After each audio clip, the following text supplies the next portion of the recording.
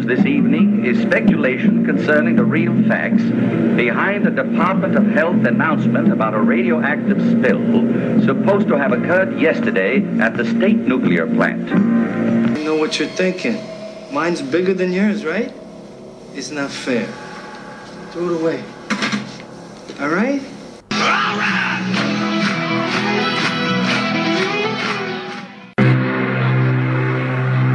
They're coming! The rats are coming! Thousands of them! Tell me about Disneyland. They got tons of popcorn there. Yeah. And all you gotta do is go climb a tree to go eat it. It was a night like any other night. Then something happened. Oh, good Lord. It's unbelievable. It's horrible. Hey, wait! There's something weird here. Welcome to the Really Awful Movies Podcast, a celebration of low-budget cinema. The sleep of reason gives birth to monsters. Hi, my name's Chris, and along with Jeff, we're bringing you the very best and worst of horror, sci-fi, post-apocalyptic wasteland, kung fu, and women in prison movies from the 1960s to today. Check us out at reallyawfulmovies.com, part of the Crypt TV family. You can only die once. After that, nothing and nobody can harm you. Oh man, what are you waiting for?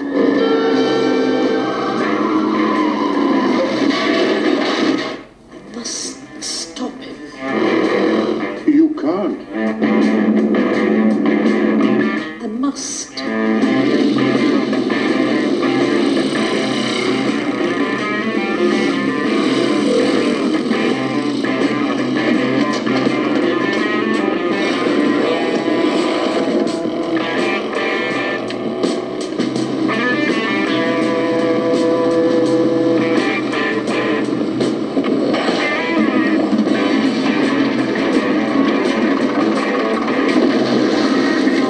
Psychomania. What happened?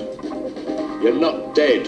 That's what I was trying to tell you, Tom. I don't want to die. From our downtown Toronto headquarters, here's episode 163, Psychomania. Psychomania, Psychomania, Psychomania. That's what they want to give me. Well, from the leather jackets of the Ramones to the leather-clad bikers in this movie, we got a interesting, to say the least, British psychedelic biker movie. So we're always looking to expand genres, and I don't exactly know how we came about this, but... Well, how we came about it is I recommended we do it. No, okay. Because I was in a psychedelic haze. I didn't recall that. Yeah. But you must have been on tripping on some shrooms when I recommended it because you totally forgot. Yes, I was chewing peyote in the desert. Did you meet Jim Morrison? Or at least the I punched him in the face and said, "Oh, your music's terrible, man." At least the Spirit Coyote. Voice of Johnny Cash. Oh, incredible. Well, I should say, of course, I mean the song is psychotherapy, but you know. But oh yeah, it just fits. It does fit, and I was thinking Psychomania, which is a bike shop here for 10-speed and mountain bikes. But Psychomania goes by again various titles. It's exploitation fare. So yeah, you're right. I mean, this movie should be called Psychomania because it's a biker movie slash an occult movie. And I was thinking about manias. Like, there's a lot of manias that what other manias are there? There's Hulkamania, WrestleMania. Do they all have to be wrestling related? It seems that way. I mean, what other manias are there? We're not exactly consulting the DSM-4 for that diagnostics, but I can't even think of other than just regular mania. I don't know. There was no other manias that wild that you could think about besides... Well, I don't know. I guess the question would be, are there any other depressions other than just being manic? Oh, there you go. Maniacally depressed? Mania depressed? Manic depression is catching my soul. Yeah. Anyway, yeah. So, an occult movie, a zombie movie, in a way, because... Yeah, I guess more... I wouldn't really call them zombies, because... They don't have the hallmarks of the zombie in the sense that... just because you're risen from the dead, you're reanimated, does not mean you're a zombie. No, this is true. Unless you crave human flesh, then you're a zombie. Unless you have lost control of your synapses and cortexes and you know your motor functions, you're not a zombie. No, these are reanimated. They're not even reanimated. They basically died and came back. They came through. This is like the Groundhog Day of I don't know, exploitation film. How's so? Just intentionally killing yourself and just coming back to life. Right. Although in the case of Bill Murray, he was trying to get out of this existence where he's just trapped in this futile little town.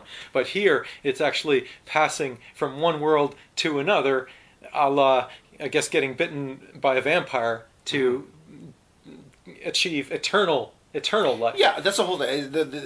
It's about achieving eternal life. It's about cheating death. And when this film opens, it starts on a sort of steady shot of a really kind of cool, foggy graveyard type setting, which is known as the Seven Witches, and it's kind of like a Stonehenge-like locale. Yeah. And but already, what makes it really, really awesome, really cool, is just the soundtrack. It's got this really funky, cool, psychedelic guitar riff. Oh yeah. And and it sets the scene, and then we see, and it's very, very languid, very dreamlike. We see these bikers, and they're coming in this procession and driving around the Stonehenge-like monuments, the Stonehenge-like rocks, in this very sort of orderly, deliberate pace, and they're all wearing these helmets, which I call iconic only because I've seen the movie before.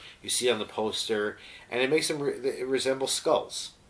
Oh yeah, I was also going to say like maybe the Greek chorus from from some Sophoclean tragedy, but I guess Mighty Aphrodite, perhaps. Were they wearing? Yes, they were. Oh, good reference there. Yeah, Mighty Aphrodite. Woody Allen. And, and this is the Living Dead. So they're a biker gang. They're based in England. This is a British biker gang, and they're multi-gender inclusive, both male and female. Although the males do greatly outnumber the females.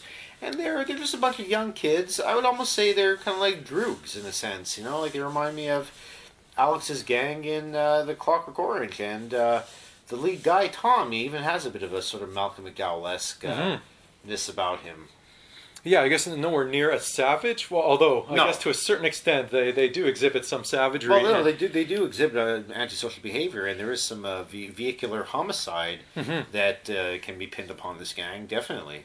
And and they pin others as well. And I guess at the heart or at the center of the gang is Tom, who's the biker, and I forget the actor's name, but he made a couple appearances because I recognize him from one of my favorite shows of all time, Fawlty Towers. Don't mention the war. And I love Basil Fawlty, but he was one of the people who came to the hotel. Okay, so I never watched that show. I mean, as much of a Monty Python fan as I was and am, I never really got into Fawlty Towers. And then that's what's weird is this guy's kind of a good-looking guy, and it's almost like Charlie Hunnam in like Sons of Anarchy. It's ridiculous that this guy would be in a biker gang. Well, he's just way too good-looking. Because we were talking about that Bosworth film, that biker, Stone Cold, and you were talking about the hygienic habits of bikers, and how they should look like bikers. They should be dirty. They should be scuzzy. They should stink. Missing a few teeth. And what we have here is a biker gang, and everybody, to a member, is scrubbed clean. Good looking. But you know what? They're all kids. Yeah. You got to remember that. This is not, your, as you call them, the one percenters. Yeah. Because you're familiar with the biker culture. What again are the one percenters? Yeah, I guess not to be confused with like some Richie Rich who owns Wall Street, but people who are on the fringes of society who kill people and do all this other dirty stuff. Like 99% of people have functioning jobs and contribute to society. They're on the outskirts. So but these guys are more like juvenile delinquents, exactly. that kind of They're from JDs. the 50s. Yeah, that's it. They live at home. Or at least we know that Tom does. He lives with his mom.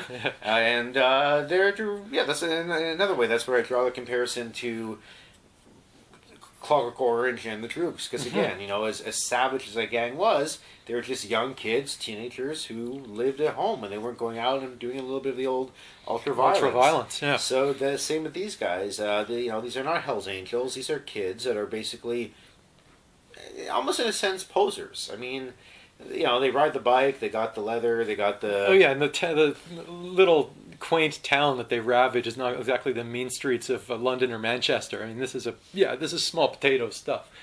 And I guess, yeah, the family at the center of this is headed by a butler, because I guess you could say they're upper class, the background. And this is a family where they hold seances, and the butler's name is Shadwell. And they, I guess, have they're involved heavily in the occult and seances and communicating with those from the great beyond. And at its center is a symbol of their organization, if you want to call it that, their cult. What would you even call it? And that would be a frog. And that is the symbol that is on their amulets, and that which makes perfect sense from, if you want to look into the history of frog symbolism, which we urge our listeners to do, because what else are you going to do? Egyptian god of fertility is Heket, or as the Greeks call it, Hecate. So it's transitioning from one thing to another, going from one world, water, to land, to another world. So it makes perfect sense to be a frog. A frog is an amphibious creature that can survive both in water and land. So interesting connection. Yeah, I mean, so we should say Tom's family, his father is deceased, and he was killed in some sort of occult ritual. And he lives in a palatial mansion with his mother, who conducts these seances. When we first meet her, she's doing this weird sort of channeling where she is, I guess, some sort of child, because she's got this like high-pitched voice and everything. And you get the sense, that this is a family that dabbles in the occult, because afterwards they say, well, something along the lines of, well, we know you don't accept this word always gets me. It's like remuneration. Oh, remuneration? Whatever. Money. For their services, but please accept this gift. And this is talking to Shadwell the butler. And it's been in our families for generations. It's valuable, both sentimentally and monetarily, and it's a cross. And of course, Shadwell is taken aback, horrified. And Tom, the son of the father, he knows that there's something in this family that's more than meets the eye, and he wants access to the locked room where the secrets of the family is going to be revealed. And Shadwell and the mother are both quite adamant that he not be granted access to the locked room. Now, Tom is quite adamant again about reaching the other side and coming back. And you mentioned the frog, and when he's in this graveyard or monument, whatever, the Seven Witches, and shagging his girlfriend Abby, he comes across one of these frogs, and he takes the frog home and shows it to Shadwell, and Shadwell is able to recognize the frog as a Maximus leopardus, and he admonishes Tom. He goes, anyone taking a Maximus leopardus from a graveyard is either ignorant or foolhardy.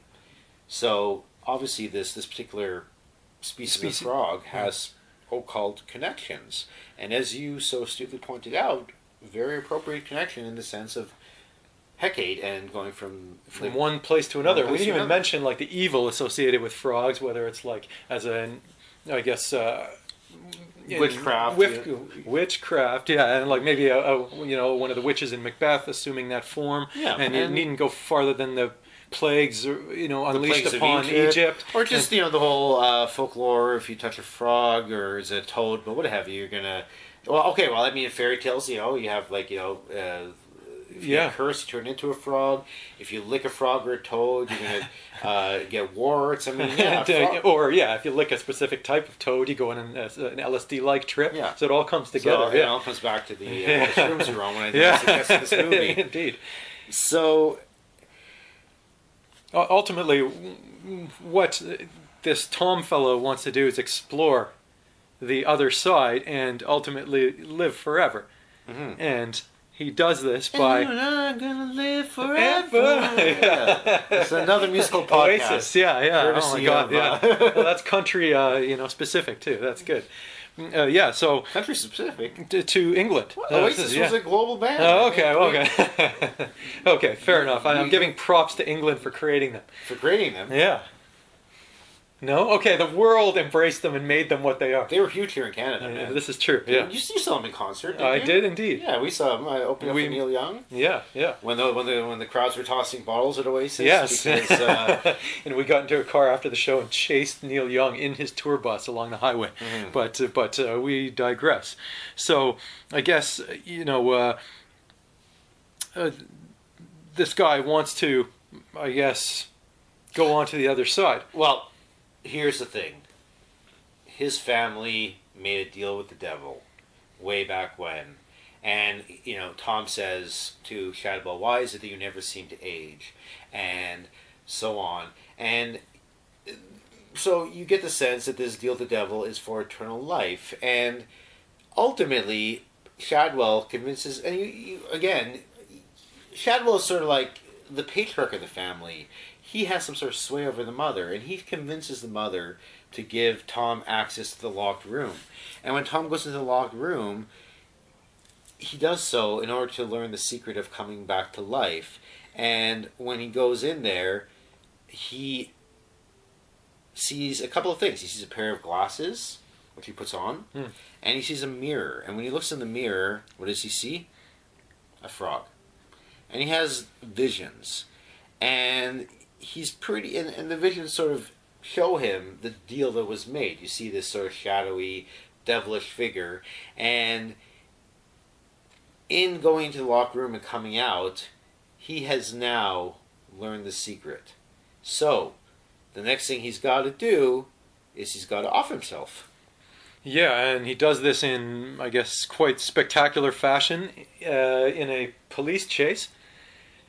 And off the end of through. It wasn't even off the end of a bridge. It was through the side of a bridge, right into a river, and done. And his, I guess, gang mates are mourning him. Mm-hmm. And this made me laugh because you mentioned Stone Cold, and I just have to mention this. William Forsythe in that terrible movie as the gang, one of the gang leaders. He was buried in a weird funeral pyre where they lit him on fire on his bike and sitting upright. So in this case, Tom is on his bike in a grave. Right. And well, Abby goes to the home, and this is Abby's Tom's girlfriend, and she asks the mother, I wish I knew her name, I don't know her name at the moment, if they can bury Tom as per their custom, the gang custom, and that is to bury him on top of his bike in his, wearing the helmet. Biker and finery. Finery. And it's pretty incredible. I mean, you have this open grave, and there is the bike, and there's Tom inside. I mean, this movie is really weird. It's a weird flick. Yeah. And then the other thing, too, is as they're doing this funeral ritual, nobody is dressed in their biker regalia. They're all dressed like hippies. Mm-hmm. So they're sort of like biker hippies, hippie bikers. What are they? I don't know. They're going between the two worlds. You can't get any more opposite than that. Yeah, no, I mean, they love using words like the fuzz. Yeah. And all the there's some other hippie. Oh, there's one where he admonishes his mother for saying, you're going to be arrested if you keep up with this criminality, and he says, Mother, it's busted. Yeah. And what were they doing when he admonished her? Well, they were dancing. It was like ballroom dancing. Yeah. All of a sudden, so incongruously, he grabs his mother, and it's like Dancing with the Stars. And doing, I don't know. All the has-beens on that show, rumba or whatever, sort of like ballroom dances. I don't know if any of the cast transcended the terrestrial sphere to become heavenly stars. Like, there are no stars on that program, that's for sure. It's like, the third guy in Boys to Men or something. Like, I've never seen anyone on Dancing with the Stars I've remotely even recognized. But anyway, so we got these things set in motion where progressively different members of the gang are getting wind of this, and they see Tom come back from the dead and reveal himself to them as this immortal soul. Okay, so Tom is able to transcend death, and he does come back, much to the chagrin of the other female in the group, Jane, who wanted to become the leader of the gang. And there's sort of this, I guess, would you say, internecine battle between Jane and Abby and whatnot? But he wants the rest of the gang to do what he did, to off themselves and then come back. But there's a secret to it. And that is, if in order to traverse the other side, in order to come back, you need to want to die. Yes, and that was the thing that obviously Bill Murray had no trouble with in Groundhog Day, because you're living this interminable existence. And anytime you have a movie with immortality and these guys who are devoting a life to evil, it's always strikes me as interesting. Like, is this essentially? It's almost like the Jonestown cult. Like, you have to put your faith in transcending to another level, and members of this gang are not. Like, how is there anyone you would trust on Earth that would... See, I don't think that's a good comparison, because with the cult, with the Jonestown cult, and this is the whole drinking of the Kool-Aid and whatnot, there was no empirical evidence that they would come back. They took it on faith, right? Oh, true, that if yeah. they drink the Kool-Aid, they will, I don't know, I can't remember, was it that they were going to ascend to a heaven? Yeah, go into space or something, yeah. Whereas with the living dead... yes. Did that come the living end or the living dead? I forget. The living dead. Yeah, I think, living dead. So, so I guess, you're right. There So they do evidence, see that in front of their eyes that Tom is actually back. They saw him dead. They buried him. Now he's back. Yeah. So there is empirical proof. So hey, man, if you see it, it's got to be true. Who are you going to believe, me or your own lying eyes? As the Marx Brothers said. But yeah, it's also interesting too, because you're lying eyes, you can run. No. Oh my God! You can't say anything without me coming up with the song. I was going to ask you, because you're the philosophy guy, and there's a terrific bit of philosophical morality surrounding what you would do in the event no one could do anything to you. And this is famously produced as Glaucon in Plato's Republic. And there's a ring of Gyges, which if you put it on, you become invisible. And this is a thought experiment that Glaucon, the interlocutor, talks about. Whereas if there was no consequences to your actions, would you behave morally? And I don't know why I was thinking about that. Maybe that's way too high-minded for a dopey movie like this. But when you think about it, these guys are immortal, and they're not moral at all. And all they do is, when they come back, they're just as depraved and awful as they were before. I think in one case, they actually mowed down a pram in the middle of a shopping... Oh, they were mowing down everybody, left, right, and center. Yeah, they were just plowing through town, running over everyone, causing a big death count. So again, like, with no moral stricture, you do what you like. At one point, a bunch of them are incarcerated. Now, at this point, the only ones that have been... have returned really are Tom and Jane, and a wonderful scene where they ride into the police station, free their comrades, and mow down all the cops. I mean, there is a body count everywhere that Tom goes. There's a body count. He goes to a bar. He attracts the attention of a couple of, or at least one, since it's British, we'll say bird, one foxy bird or what have you. And next thing you know, she's dead. And so there's sort of like a murder mystery. Who is killing these people in the town? Yeah. Now, getting back to your question, why would they be moral? I mean, they were amoral before. Now they're... Oh yeah, I guess so. There is no consequence whatsoever. Whereas before there was they could die, which is the outcome of many biker gang members, or you just get jailed. The other outcome. Well, the thing is this: why are people moral? You're either moral because you have an innate sense of goodness, and that's why I'm moral. That's tough. You think? Well, okay, so I guess people would be innately evil as well, right? No. I mean, look, you act on faith that people are innately good, right? Okay. But on the other hand, we have institutions such as laws, religion, etc., which also either tell us we have to be moral, because if we're not going to be moral, there's going to be some sort of eternal damnation awaiting us once we shuffle off this mortal coil, or a law which is, we're going to, as you said before, we're going to face consequences like incarceration or worse. Now, if you are, a lot of people are moral. I mean, if you remove the constraints of law, if there was no law, there was no codified rules of conduct, forget about the Ten Commandments. We're just talking about law. Thou shalt not kill. I'm using the Ten Commandments, but do not kill, do not steal, what have you. How would we act as human beings? Would we be good to each other, or would we be savages? Oh, it's interesting on a very, very small, pathetic note, because we have these grandiose themes. I passed through an open, broken turnstile at a subway on several occasions, and I was confronted with this issue of the fact that there was no one there to watch, and then I went through and I felt debased because I'm a professional person. There's no reason I should be doing this with a job. And then when the force of law, the rule of law came in the form of a transit worker standing there, it just put into perspective like how one would act. And this is just a small, probably ridiculous example, but really, like, do we descend into Hobbesian lawlessness? Do we go into Mad Max? Like, how do we behave on this little level? No one's watching me, right? Not even transit cameras are watching me. But if, with the exception of the rule of the state, then there's also the law of religion, and for fear of eternal consequences. And so we don't know empirically what's going to happen to us when we die. Yeah. And for those of us that have been brought up with a religious background, if we don't act morally, we are going to, whatever, face the consequences. And these guys have no posthumous consequences that you get in religion. Exactly, because they've passed through.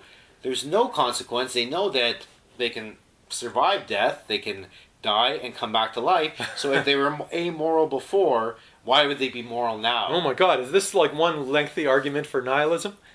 Like, there's nothing beyond this, and why act morally because no one is going to make you pay the price? Listen, that's intense, man. The other thing, too, I mean, the mother made a deal with the devil, and that's why she's immortal, and that's why Shadwell is immortal, and that's why eventually Tom is able to become immortal. Now, if there is the existence of the devil, ergo, God must exist as well. So, oh my God. In the absence of God, anything is permissible, to quote Dostoevsky. So, holy crap, my mind is blown here. You're blowing my mind. Yeah, this is a biker movie with just people driving around and killing people and cutting the tires off of lorries and sending them into the ditch and running over ladies with their prams and cops, and yet there's way more to it than that. This is a no budget, nothing type movie that asks lots of questions, and we're trying to give some answers, but this is the beauty of genre cinema, and where you have no expectations. And because when I read the write-up of this, I was like, okay, an occult biker movie, I'm in, but I had no idea this would be. And I was thinking also, while we're on the subject of, they're actually homicidal sociopaths who are immortal, and you contrast that and compare it with a vampire who really, their victims become vampires, right? And they're granting people immortality in a way that these people are granting people nothing. They're just killing people, so we don't even have, not that it's a walk in the park to walk the earth for Tom eternity. is granting immortality to the gang. Yes. Right? The secret to coming back to life. Kill yourself if you believe. If you want to die, you will come back. But you're right. He's rewarding the worst elements of society with immortality. But he's not granting immortality to their victims. I mean, no. There were people, as you said before, were getting mowed down left, right, and center. Almost, as an homage to, although I don't know when this came out before or after Death Race 2000. But yeah. People are getting hit by cars, and a lot of vehicular homicide all over the place. So talking about the vampire, it's interesting. Yes, because the vampire does, in a sense, reward their victim, but vampires present a philosophical conundrum as well, because it's if you're granted immortal life, I mean, is that a gift or a curse? Whoa. Geez, I would have to say a curse, because you have no constraints on your behavior, and that is never good for anybody, whether it's a dictator or even Adam and Eve, right? Like, you can't exist when in a state of perpetual stuff being done for you, for lack of a better, all your worldly needs are met, and that you have nothing to strive for. So in a society where there's nothing to aim for morally or financially or otherwise, what kind of life is that? Well, I'm also talking about it's the life I want to lead, because I keep buying lottery tickets. I'm also saying with vampires, and and then maybe that's why you have to keep turning people, because all your loved ones, they grow old and die, and you remain youthful and vital, and fresh and vital. Yeah, but yet To what end? Because everyone you know who isn't you just passes on. And then to walk the earth for centuries upon centuries, it could be a lonely life. You'd make new friends. Well, yeah, you can adapt. Yeah, but I think there's probably like a finite number that you would attach to.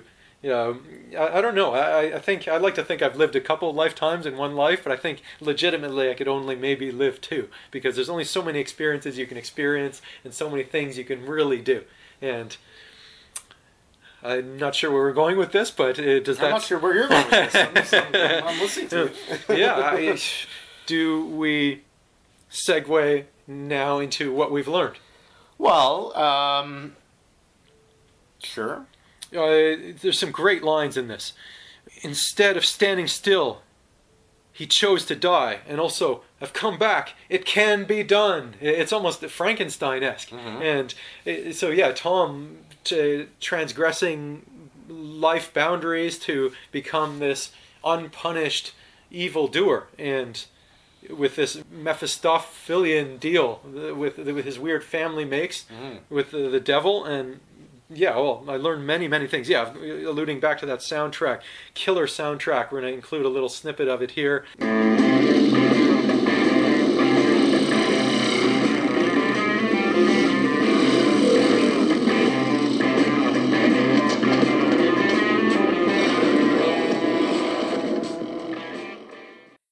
However, the Ballad of Tom, which is sung at Tom's funeral, I thought to be a little bit grating. Yeah. You have all of a sudden, these this acoustic guitars, bikers become folk singers, and they're in their hippie finery, and they're fashioning wreaths to throw into Tom's grave. I thought that was a little bit incongruous. Anything else? No, but just a great juxtaposition of the hippie mentality and biker mentality, which is just on one hand, it's just pure optimism, a Candidian optimism of the hippie, like everyone's good, everything's wonderful, like we can live in peace and harmony, and the extremely cynical day-to-day not looking to the future existence of a shitty that was a great, and I don't know whether that was just a result of the time period. Is there an adjective for Dionysian? Is it Dionysian? Yeah. And maybe it was just a reflection of the period this came out. I believe this came out in 1973. It did, so maybe it was the tail end of the hippie period that Altamont put an end to. But it was still that kind of sensibility that was all over the globe. Simpson. So I'll never forget, it was for me, it was a day when the 60s ended. It was December 31st, 1969. One of my favorite lines. Oh, that's fantastic. Yeah. And so, I guess we're just bandying about like what we've learned. Like, one thing I've learned is that I always appreciate a film where there is grocery store carnage, and you have that in Stone Cold. Yes. You have that in Cobra, and you have that in this one too. Yeah. And not only is there grocery store carnage where you have these amoral, lawless bikers driving up and down the aisles of this grocery store and causing laying waste to the meat and poultry department. But they kill a baby. Yeah. They run over a baby. So there's baby carnage too. Yeah. Now, we should say, and when we're talking about the carnage and the vehicular homicide, this is a rather bloodless movie. I mean, it's not a gory film at all. It's more stylish. You don't see the baby. You just see the pram, right? And then you see it upturned. Upturned, exactly. But I always appreciate a film with good grocery store carnage, and so we're going to put this up there on that list. Yeah, what a great list. We should add that to our site. And the other thing I learned is, it's not so much what I learned, and I don't really want to spoil the movie per se, but somebody's got to put an end to this nihilism, this rampant lawlessness and and emptiness.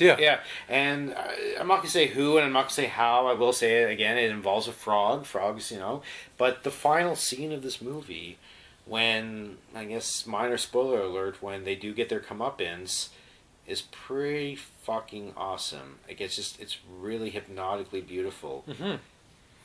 And I guess, I'm going to, as a result of all these things to say, I mean, this is a film not without its flaws. There's it's kind of silly at times. Its camera work's not always on point, but it certainly conjures up an atmosphere. And the Seven Witches, I really love the Druid, Celtic, ancient religious motifs that they're this pagan worship, and it all comes back to bikers, the pagan outlaws. It's actually a biker gang. Probably not, with good reason they named themselves that. They're godless people. There was a funny scene as I actually did learn something that I want to apply in my own personal life. They're holding a seance, and in order to relax, they're using a metronome, which is used to count notes for musicians. I have a metronome. I'm a multi-instrumentalist, and I'm actually going to use this technique to focus and try and remember. So I actually did learn something that I'm going to put in effect. I know it's kind of silly, but for all these reasons that we cited, my God, I have to give this probably between 3.5 and 4 star. It is. Maybe more, to be more fair, 3.5, I would say, probably closer to that. Director Don Sharp did Rasputin the Mad Monk. He's got definitely interesting sensibilities. Great cast. Shadwell's fantastic. The debonair butler, and your star rating. I'm not going to be as generous as you. I mean, as much as I appreciate this movie, and I think it's a pretty fucking cool-ass, bizarre movie, I'm going to give it 3 stars. Okay. It's a solid watch. It's there might be a few pacing problems here and there. Acting is serviceable, I think. And maybe I would have liked a little bit more gore. I don't know. Yeah. But overall, no. It's a movie I can highly recommend. I recommend it to you. I know you were lost in that peyote haze, but I did recommend it. And from what I can remember, it's fantastic. Yes, and remember to check out our website, www.reallyawfulmovies.com, with reviews and fun genre films. And, of course, our podcast on iTunes and a bunch of other services every Friday, new episodes. So we hope you tune in. And thanks for listening. Take care.